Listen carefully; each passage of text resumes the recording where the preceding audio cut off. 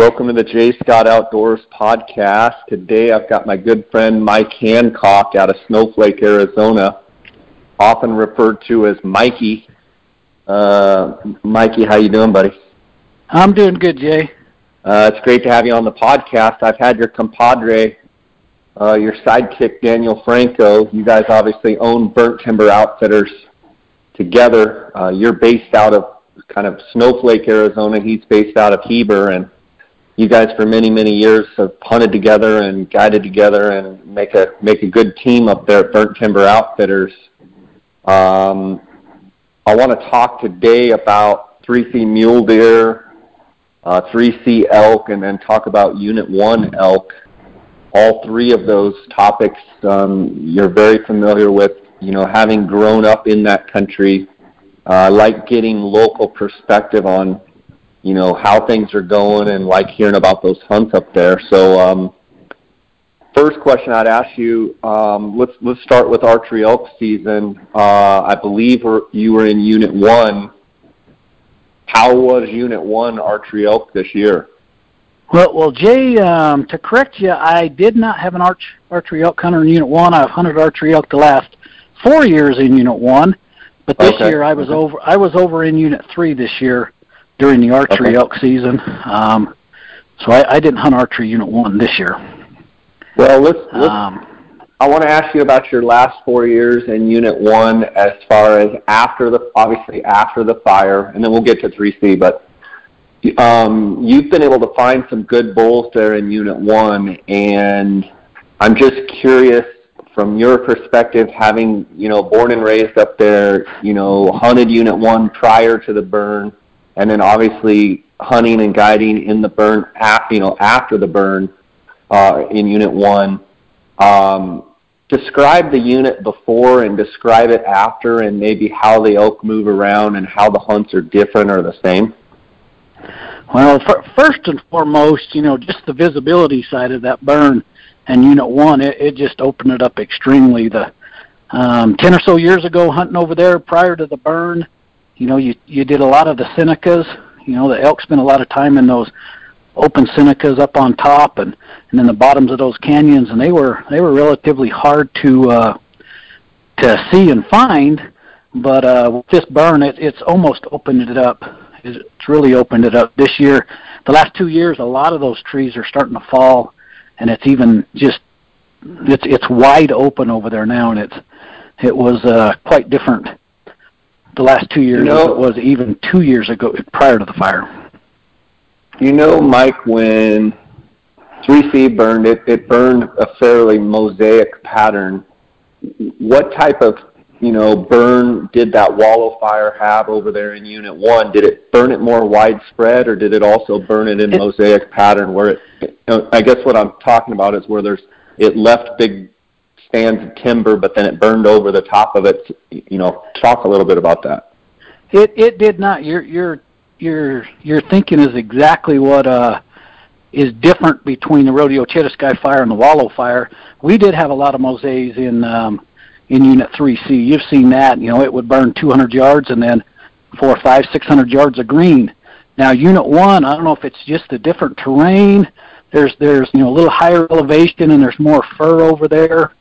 But it burned just vast 3 or 4 ridges, all the way across, and just giant burns.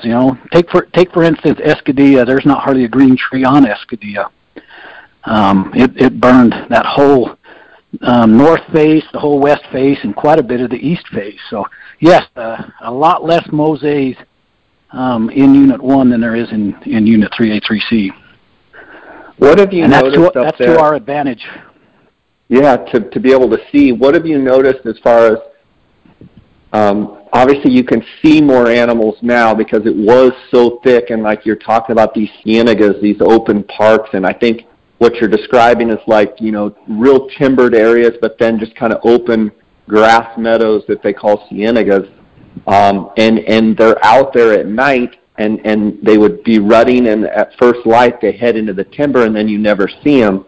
But now with it being open and having the ability to glass, in essence, those elk and deer for that matter, they don't have I mean, it's a lot easier to take inventory of what's there. You are correct, Jay. It's fairly easy to even find those cows and find those bulls, especially in the fall and the wintertime, just bedded right out in that wide open stuff. Years ago, they'd still go to the north faces and get in that thick stuff and not come out until dark. But it's nothing to find, big groups of cows and, even the bulls for that matter, just bedded right out in the open. Obviously, being able to see the elk, there's an appearance that there's more elk than ever. Do you believe that the elk numbers, have gone up or gone down, or are they relatively the same? Well, remember in the Unit 3A3C, our big boom was years 5 through 8 and 9, and we're almost right in the middle of that, or maybe halfway through that. So there's a lot of cows. I had an archery tag over there 2 years ago, and the bull I was chasing would have anywhere from 40 to the first time me and Daniel saw him, once the season started, I quit counting at 80-something cows. And, certain times, that year there just wasn't the bulls over there in that area, so he didn't have a lot of competition. There was 2 smaller bulls satelliting him, but just a lot of cows. And you are right, they are a lot more visible, but I think the numbers of cows are up in Unit 1 for that matter. As far as, you're saying, if I heard what you're saying right, it's like the peak years after the Rodeo Chetasky fire, which was in Unit 3C, you're saying like years 5 through 8 were banner over there. Yes. But they also did some tag manipulation as well. I believe the tag numbers were fairly low, and then what kind of shut that off, and correct me if I'm wrong, but what kind of shut that off over in 3C, and not that 3C is not a great unit, but there were some banner years there after the burn, and then I believe they jumped the numbers up, and I'm just going off recollection. I don't even actually have the numbers in front of me or anything. I'm curious about your response on that, but I'm also curious if your response is yes, that they jumped some numbers up. I mean, do you feel like 3C, if they would have just kept the numbers down, that they would still be kicking out some of those, more of those giant bulls like they were in that spurt? Or do you think it was just a freshness of feed coming back that, all the elk from the res, or a bunch of them came there? I'm just curious how your thoughts of that whole process are. I think you're both you're correct in recollection of the tags. I remember the first year after the fire, we had 50 late tags in that unit, and then they just increased it 50 tags at a time and kind of overshot a little bit, but got it back under control, down around 250 or 275 where it is now, and that's Unit 3. They did a little different in Unit 1, and they didn't start out with low numbers. We've kind of bounced all over in Unit 1 as far as bull tags have gone, and I think it's kind of hurt it.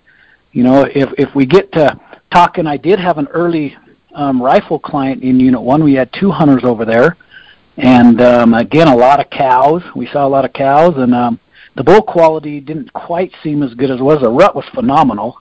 They would bugle all day like I could remember them, doing 6-7 years ago. But yes, they did manage Unit 3 a little different than they did with Unit 1, and I think that Unit 3 benefited there. We did really well there, year 5, 6, 7, and 8 in Unit 3, and Unit 1's it's definitely been managed a little bit different. Do you think, in your heart, do you believe that truly if they would limit a bunch of those late elk tags, I feel like, this is just my opinion, I feel like because now you can see and because you can glass and because the late elk tag numbers are high, the success rate, and I'm just talking out my butt because I need to look at the numbers, but I would argue that the success probably has been much higher since the burn. They're killing more bulls in the late hunt, which a lot of those bulls are probably older bulls.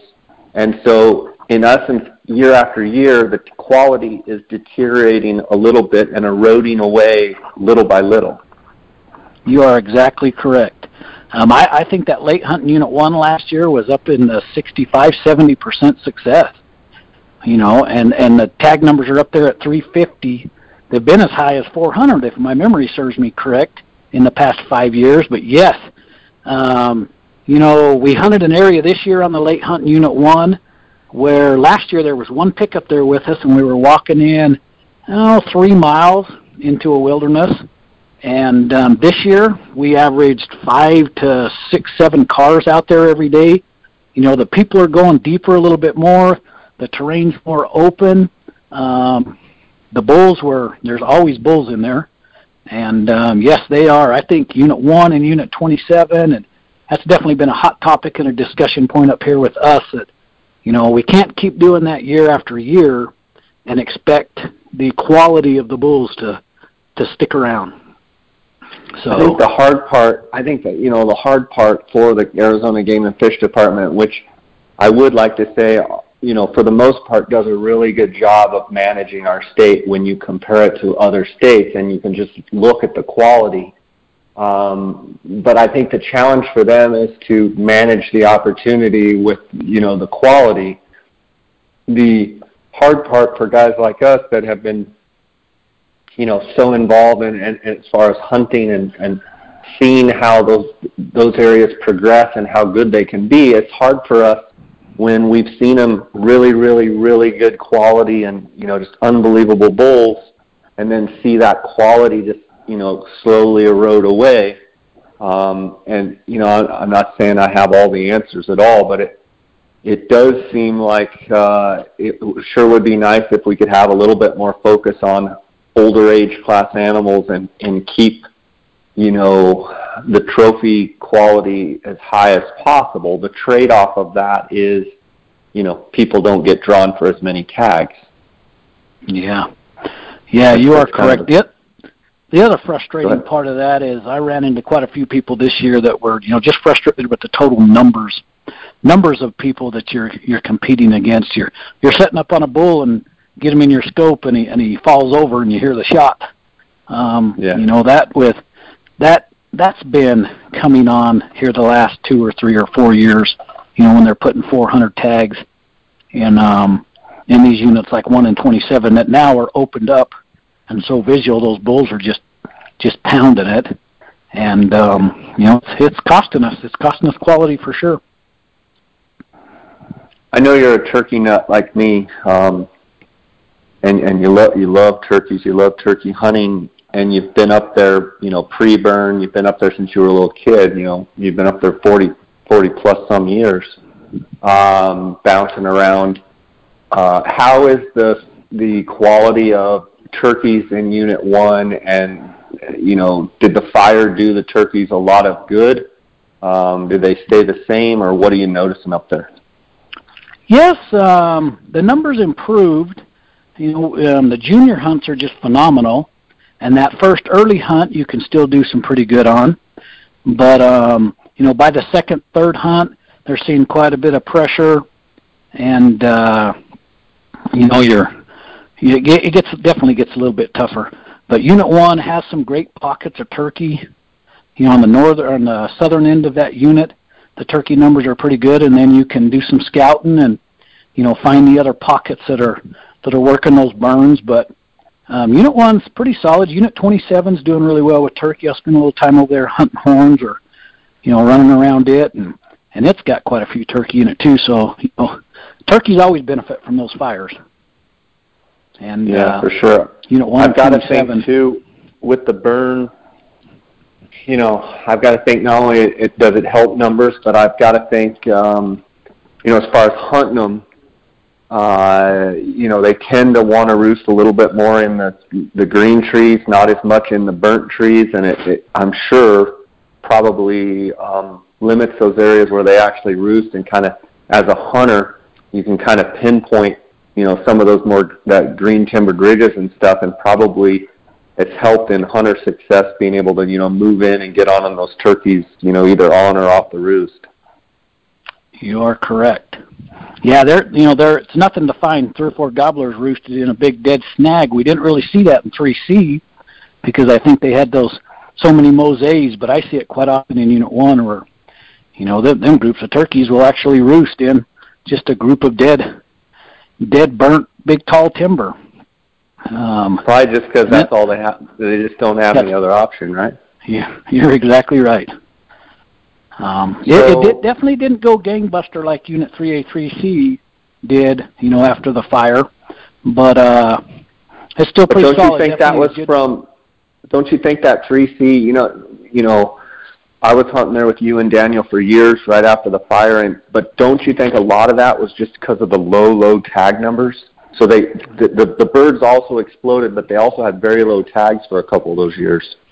Yeah, they did. But when they used 3C as a transplant unit for 5 or 6 years, that was definitely evidence that just numbers in general were really booming. Since then, we've had a major die-off, and 3C's, it's as tough as any unit to try to kill a bird out of now. So it has not turned around and come back in the past 3 or 4 years. But we're hoping it does soon. You talk a little bit about the early rifle hunt in Unit 1 this year. I believe was it muzzleloader or early rifle? It was early rifle. Early rifle. So I believe there's 40 tags on that hunt, and you guys have had great success finding good bulls. And curious about the timing this year, how the bugling was during the actual early rifle hunt. Was it really, really good? Oh, yes. I spent half the hunt over here in 3C during the archery season, and then I left and went over a week early to Unit 1. And if you remember, we fought quite a bit of wind during the archery hunt. But by the time I got to Unit 1, things were calming down, and it was as good as a year in Unit 1 as I've seen in a while, or at least the areas that I was in. There's my 2 or 3 ridges this year were loaded with 25 to 30 bulls.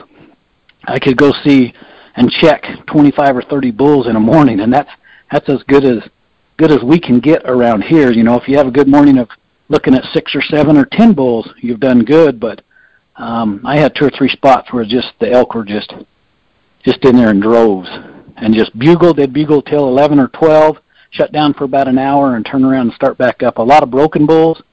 When you get an area like that with 20, 25 bulls, there was quite a few.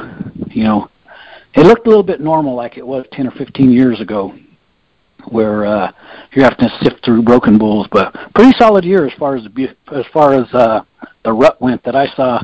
The latter half, the 3rd week of September into that 1st week of October. Talk about why it's important. You bring up a great point. Talk about why it's important that if you've got an elk hunt, why it is important to have areas that you can sift through handfuls of bulls. Obviously, you're looking for older age class, bigger, mature bulls. Why is it important to have those areas where you have congregations of bulls? Oh, we call it beehives. I'm sure you've seen them in 3C. We see them in 1 where it's just a meeting place for those bulls to go. And every day for, granted I'd go scout other areas also, but, going back to that ridge every 2 or 3 days, I'd see another 4 or 5 new bulls. Just wherever you have those big congregations of bugling all day and, bugling a better chunk of the night, it's just a magnet. It's just a place that will pull those bulls into. And it's no different. I'd see 1 or 2 new mature bulls that come through there every day. Now, in your opinion, is that areas where have you seen consistent? Have you seen those types of areas be consistent from year to year? In other words, as much time have you spent in 3 and Unit 1? Is it important to kind of track that? Okay, they're always beehiving right in here, and make mental note of it for the next year and the year after.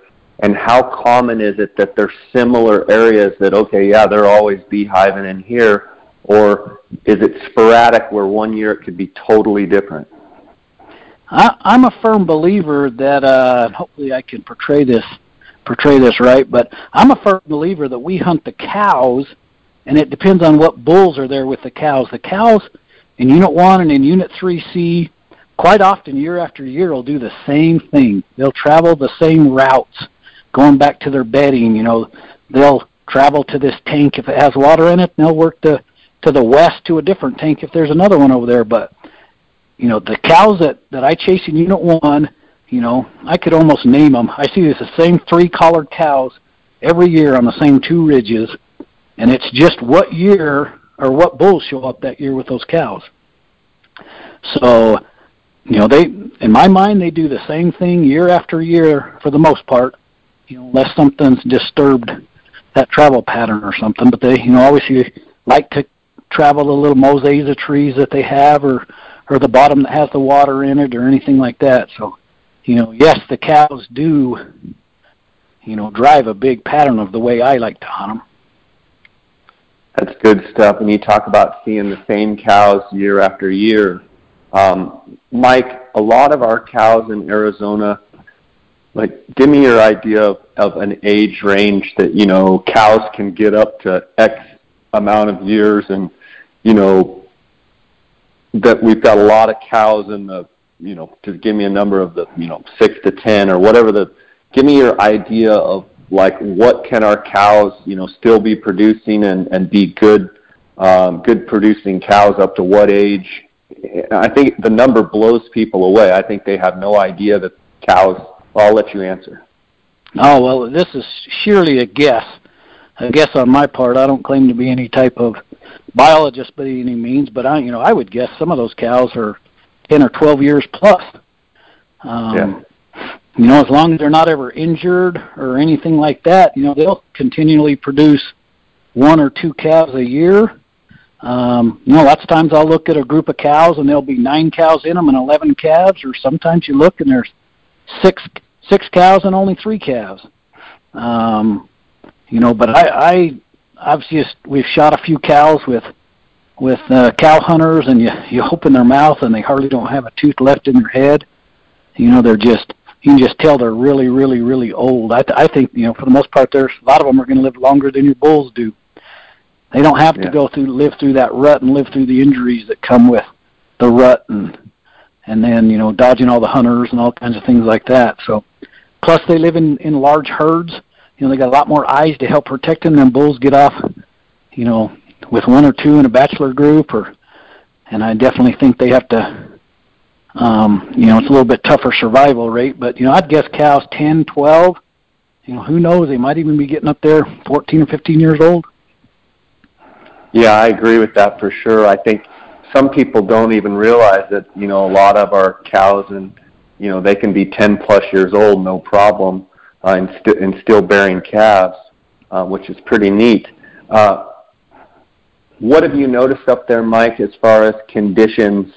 Very, very dry, obviously, but, can you remember a year going into December 15th time frame? Obviously, we've got the applications coming up in kind of early to mid-February. What does Unit 1 and 3C right now look like?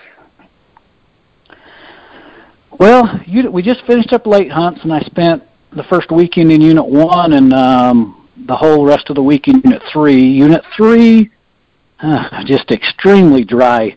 A lot of the tanks, up high still are holding a little bit of water. And I would say about half of them or so, and that's just an uneducated guess. On the lower tanks that saw some monsoons this summer, that transition area between the highways, there's a fair amount of those tanks that still have some water. I don't know if it's going to carry us through the spring, which worries me a little. You get them windy spring and winter days, and boy, you can just almost watch the levels on those tanks drop. So 3C is not anywhere near as good as condition as I was hoping it was going to be in.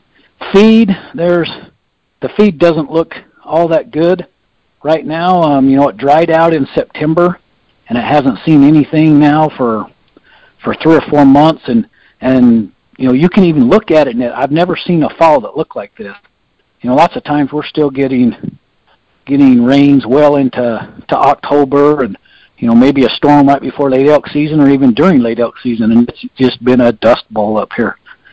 But with that, it concentrated a lot of bulls on the late hunt, and we still had a fairly decent hunt.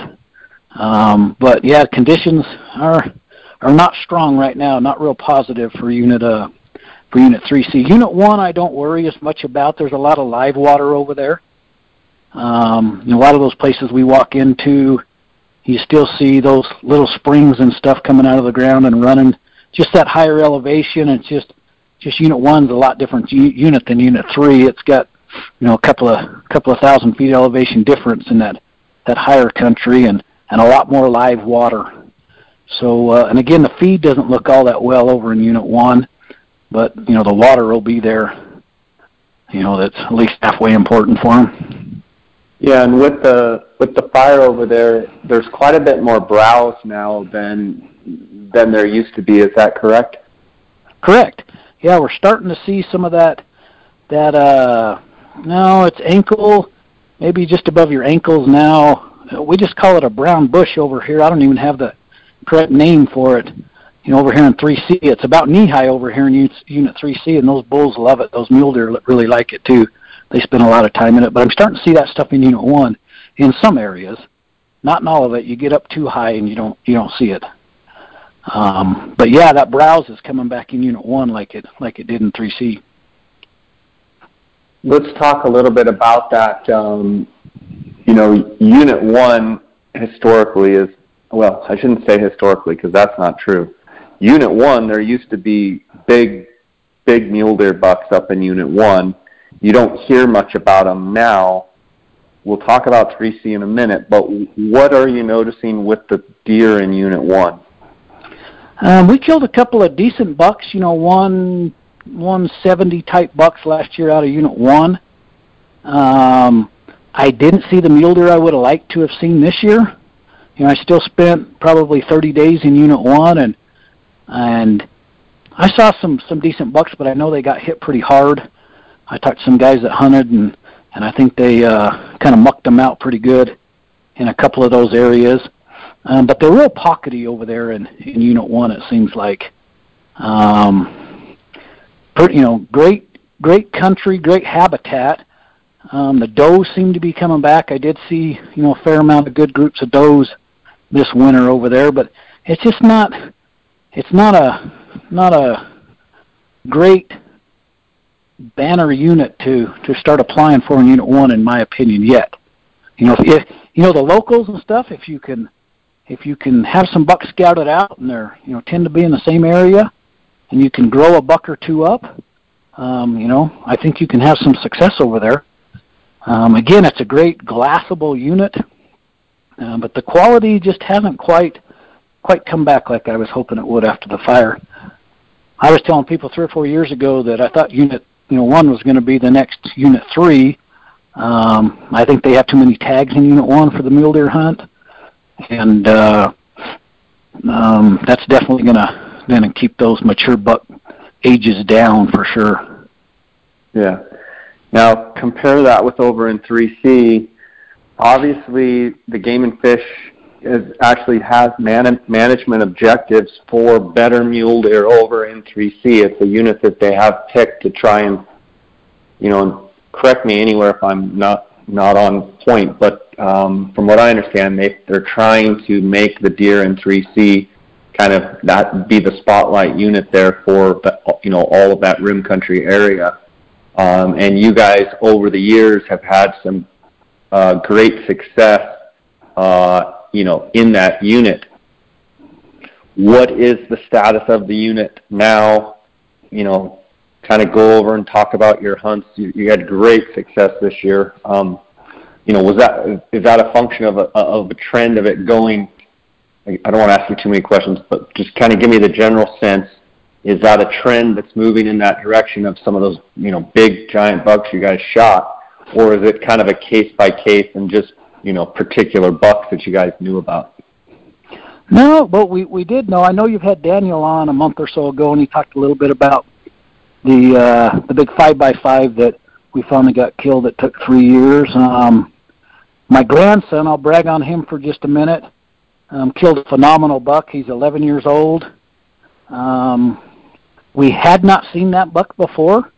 We hunted a buck in there a couple of years prior, 3 or 4 years prior, that I'm pretty sure has some relationship to the buck that my grandson Deegan killed.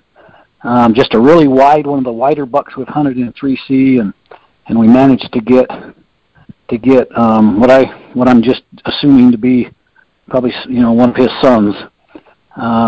He killed a 206-inch. Oh, he's a 4x4 with 3 kickers, kind of flyers coming out, which we don't see a lot of those on the 3A 3C units. We're all totaling, probably 3 inches apiece. Just a phenomenal buck for an 11-year-old kid. The kid's got nerves of steel. He'll sit down and tell you to just leave him alone, and he'll mow anything over at 400 yards. I've seen him make 3 shots at over 400 yards, and he's just got ice in his veins. That kid does. That's great. But as far as the unit goes, it is in the alternative deer management for Region 1, which is a big plus. We hold the numbers down there to 125 tags, which you can see it's 3 or 4% chance of drawing. It's one of the top 5 hardest units in the state to draw for mule deer. The numbers I would still hold. If a client called, I'd say we're still looking. We're not going to walk away from a 180, 185 type buck, because the 200 inchers just aren't around every tree here in 3A 3C. But it's still just steadily increasing. They kept the archery tags down the last couple of years, which I think has helped. 3Cs, I think, will continue to hold and be a pretty strong. It's a great opportunity to someone, a non-resident, that's not going to draw a strip tag. They don't have a lot of deer choices unless they want to go hunt a Coues deer in Arizona, but to still kill a fairly solid mule deer, 3C is probably a pretty good choice to entertain that idea to do so. Mike, in your opinion, if you had your choice and they said, hey, we want to kick these bucks, more of them up over 200, what is the single biggest thing that you would do? And obviously not say just drop tags, but which hunt would you tell them drop the tags in this hunt, whether it be the archery or the rifle, and in 3 years you'll have handfuls of bucks over 200? Well, let me spin a little bit different twist on this. When we first started talking about, I talked to quite a few game and fish officers, and I was told that we were going to do some more burns on top of that burn to help keep the habitat open. Me and Daniel talk about where some certain animals are in 3C, and they have gone back and done a couple of small cleanups and burns, and man, the deer and the elk go back to those spots. And I think that would single-handedly, just improving a little bit more of the habitat, would definitely help us see a few more bucks in 3C that could, get that 1 or 2 more years on them. I think that habitat would help. I'm tending to see a lot of deer along the top of the rim, which historically they've always wintered up there. I don't know if a lot of people know, but they winter right on top of the 300 road up there in 3A 3C. A lot of the bucks come from the reservation and go up there, so you can get a decent inventory, driving down through there, varmint calling or, scouting or whatever we're doing, and you can see some pretty good bucks in December and January right up along that rim. And I think that reservation's holding some of those bucks over there. They have done a lot more cleanup over there than they have on our side after the fire. They've gone back. Just this fall was an unprecedented amount of control fires up there on the Fort Apache that I saw. It went on for 6 weeks up there. So they're doing a lot of cleanup up there, and I'm afraid they're going to start sucking a few of our deer from 3C over there, because we're getting choked out pretty heavy by the juniper right now. So I'd really like to see them push to help clean up the habitat a little bit more up here. Numbers, 125 and 50 on the archery and 125 on the rifle. I don't think we're hurting it too horribly bad. They might drop it just a little on the rifle hunt, because it was a big success this year. I bet they killed 75%. Talked to a lot of successful hunters. We were 5 for 5, so we killed five mule deer during that hunt. And most people that I know have tag filled it this year. So you say work on habitat more, maybe a little bit of tag reduction, but even if they left the tags where they're at and did a little bit more habitat work, you think it would just keep flourishing? Yeah, I'm afraid that we're going to start losing a few that are going to, get back up on top and go off on the reservation and pretty much take up residency down there. Yeah.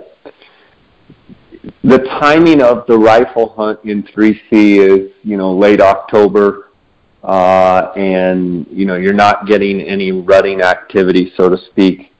From a management standpoint and trying to get, older age class bucks, granted the hunt would be better if it was during the rut, but they would also whack the bucks. Do you feel like the hunting season is always a pretty predictable time and good time to be hunting those mule deer, or is it kind of iffy and, you wish the dates would slide one way or another? No, I don't really have an opinion either way on there. We don't see a lot of rut activity until around Christmas time up here in 3A, 3C. So I don't really care if it's the 24th of October or, as late as the 1st or 2nd of November. Like it pushed in pretty late this year. Everything was slid. Seemed like a week further later in the year. So those times of the year, the bucks are, if it's cold, they're up on their feet feeding, and those older bucks, you got to remember, they spend a lot of time on their butt. It's nothing to put a buck to bed. You may bed at 7:30 in the morning. You can sit on him all day, and he won't even come out from behind the tree. He'll get up and stretch a little bit, but lots of times you can't get a shot at that, and he won't come out until literally dark. That's what I see on those old, those older, mature, even those 4 and 5-year-old bucks do that. They just don't like to move around a lot in the daytime. They know when they get hard horn that, things are different. Life is different for them, so they tend to spend a lot of time tucked in those juniper trees and those oak trees, and they don't come out. Makes sense. You guys had success on the 3C late elk hunts. And over the years have shot some pretty good bulls. Where do you see that hunt trending, up, down, or about the same as it's been? As long as they maintain the tags at where they're at, I think it's just going to hold status quo. It's a tough hunt. You've heard us say that before. Quality, we put these cow hunts in there prior to the hunt, and then the deer hunters come in, and those bulls they don't tolerate a lot of banging going on around them, plus 4-wheelers and people walking and things like that. And those bulls, they know when it's time to pack up and leave 3C. And they head south to the paradise down there, known as the Fort Apache Indian Reservation, and we do have some resident bulls, and we may have to watch the reservation in some areas. The bulls will come up during the night and feed back during the day. But I think the quality is going to just kind of hold where it's at. I think we have some advantages just because we know, we have some pockets, and we know what those bulls do and where they go, and we managed to kill some decent 6-points. We killed 3 pretty good bulls out of there. My daughter-in-law Janae killed a good 6-point, and then we had a couple of clients that killed mature bulls in Unit 3. So we had some good success there this year, but it's not a 340, 350 type unit on a late hunt for sure. How much broken did you see this year? Oh, it was terrible. 3C was terrible. I think Daniel really struggled in 23 with a lot of broken bulls this year. Unit 1, if you're looking in a group of 8 or 10 bulls, you might find one that's not broke. When we managed to find a fairly heavy bull. Saw him the weekend before, and then saw him again the night before the hunt on Unit 1 that wasn't broke. One bull this year with a broken main beam that we ended up harvesting, but he was a good big mature bull that we had a little history with. But just bulls this year seem to be broken up a lot more. I will add, I kind of learned a little bit this year how often these bulls will break even after the rut. I saw bulls breaking well into the third week of October down here in some of this lower country. You get a group of bulls that all have to water out of the same tank, and they'd get there at night. And well, I saw a couple of them, get tangled up and really get to wanting to fight. They weren't just tinkling horns and playing around. They were really getting after it to show who was the boss. But we saw a lot of fresh breaks. Janae's bull had a fresh break on it, and then the big bull that we killed on Sunday of the hunt had a main beam that broke out behind his fourth that couldn't have been more than 2 or 3 weeks. I mean, it's still just white. So they're breaking them well into the fall, if they survive the rut. But just a lot of broken bulls this year in both units 1 and 3. How much of that do you think is just pecking order, bulls fighting with each other, and how much of it is, second, third cycle of those cows and just severe competition for trying to get any of that last minute breeding in? That, I think it's about 50-50 there. You'll have a bull that'll hang out with the cows right to the bitter end, third week of October, even into that archery hunt. And, there might be a cow that's smelling a little bit, and those bulls will lock up and really get after it. But there is some pecking order. There was no cows in this area that I watched these multiple bulls fight. And, there's some pecking order that's taking place, too, when you see those fresh breaks so late in the year. One bull was fully intact the 15th of October. He wasn't with cows, and then 2 weeks before season, a little before Thanksgiving, I find him again, and he's missing from his third back. So he broke his entire main beam off between October 15th and November 15th. And there wasn't any cows down there. There was about 15 bulls was all. So that was kind of we saw that a little bit more. There's always a lot of broken bulls when you just see them, 15 or 20 bulls in an area. They tend to quite often be broken up. But this year was definitely worse than other years. I want to shift a little bit here. You had a Gould's tag, and those Arizona Gould's tags are so sought after. I believe you and your son had a Gould's tag last year. And how was that? Well, it took, first of all, I'll throw out, it took me 17 bonus points to finally draw it, and it took Devin 16. We drew on separate applications in the same unit, which was Unit 33. I was just thrilled and couldn't wait to get down there in the unit. And the first scouting trip, we heard 5 or 6 birds. I was expecting to go down there and just hear 20 or 30 or 40 of them. You know as well as anybody does, those gulls are just, if you could hunt gulls every year, it'd just be one of the biggest blessings. Those birds are they're beautiful. They react to any noise you make. They're aggressive to the call. They'll come strutting right up in the middle of you and sit in your lap. Phenomenal hunts. I killed up top, up around the Ski Run Mount Lemmon area. I know you're familiar with that area. There was probably only 5 or 6 birds up there. But just, if you're gulls hunting, consider yourself blessed and lucky. I would have liked to have heard and had a few more choices on birds up there. Devin's hunt, we ended up going down closer to the desert floor, and he killed just a phenomenal giant bird. One of those 4 or 5 year olds, giants, monarchs, has the head the size of a softball, and killed it with his bow too. So that's awesome. I think it's just a great time. It is a great time. I know when I had some of the raffle hunting auction hunters down there, and they had very limited tags, and there was birds all over. Everywhere you'd go there in 33 there was birds, and they've been slowly increasing the tags, which is good. You know, we need to harvest those birds and give people a chance to get the Goulds. But one thing people need to understand, if you are Gould's turkey hunting, and Mike, you can weigh in because you've hunted several units down there, is most of those birds are up on those big,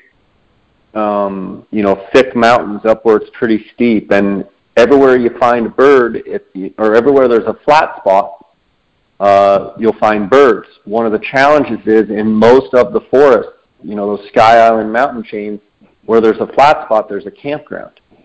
So it seems like a lot of the birds are right literally in the campground. Like literally some guy is from, visiting from, Ohio, and he's got his family there, and they're, cooking eggs for morning, and there's a tom 15 yards away strutting right by his tent. And there's not tons of units where you just have more of that natural landscape to just go hunt. You got dogs barking in the background, and I'm curious your thoughts. I mean, there are places that you can get away, but know that on most of those, Mount Graham, Mount Lemmon, you pick any of those units, there's a lot of people interaction with them as well. So it's not quite that, wilderness experience, so to speak, for lack of a better term. You are exactly right. If anybody has any concerns with that, you better definitely do your homework, because you hit the nail on the head. I mean, it was nothing for us to have to wait for campers to leave to even scout birds or anything like that. I went up during the middle of the week. I remember talking to you and Dar before I planned my hunt, and I just decided I wasn't going to go Friday and Saturday. That's when the weather's starting to warm up and the snow's melted and campers are everywhere. I waited till Monday to go. That is one option, and I ran into a few people, but not anywhere near what could have if I had been on the weekend. But there are units out there. I've been in 29. You can get off in some of that stuff and run into some birds in 29 that you're away from the private, and you're most likely not going to run into a bunch of people. You may have to walk in a half a mile or so. But 30, we hunted 31, 29, 33. But you are correct. Do your homework, because that kind of ruins it for some people. You get your hopes up, and it's going to be a typical working a bird off the roost, and he comes in and struts, and boy, by the time it gets light, you got three kids sticking their head out of a tent 50 yards away, and you're trying to regroup to figure out what you're going to do. So do your homework on those units and understand, where the campgrounds are and what your interaction is going to be with people and dogs and campers and hikers and bikers. Yeah, I mean, I've been on birds before where you're working a bird and he's gobbling, and then all of a sudden, literally like 200 yards away, they're clanking their trailer doors or something, or all of a sudden a dog starts barking and the bird's just gobbling his brains out to every sound, and it's like, man, this is kind of, I thought he was gobbling to my turkey call, and he's gobbling to that dog barking. Yep, if you want solitude and all that, go to Mexico, huh? That's right, man. That's right. I'm get away certainly from spoiled. People. Certainly spoiled with my Gould hunts down there. That is the ultimate experience, I think. Good plug, Mike. You teed that one up for me perfectly. I appreciate that. Mike, it's been awesome having you on the podcast. You're always just a great wealth of knowledge, and really appreciate your friendship over the years. And I love having you on. Love having Daniel on. You guys are solid guys. You run a great operation there at Burnt Timber Outfitters. Encourage guys to check these guys out. Burnt Timber Outfitters, I believe, .com. And Mike, you're also on Instagram. What's your Instagram handle? Do you know? Mikey, that's with 2 E's, MIKEE _BTO is my Instagram. If you guys want to get a hold of Mike, find him on Instagram, check out the Burnt Timber Outfitters website, and buddy, just appreciate your friendship for many years, and appreciate the professionalism that you guys have and the love you have for the outdoors, and such good family men, and it's great seeing you hunting with your kids and grandkids, and Grandkids are great, huh? No, they're incredible. I'll have 2 hunters here after next year. And then, nice. But then I run into a bunch of girls, so I'll have to be like Franco and figure out how I'm going to get those girls to get out and hunt a little bit. But, yeah, it is great. I'm sure you'll figure it out. Buddy, God bless you. Thanks for spending time with us. Thank you, Jay, for having me. All right, buddy.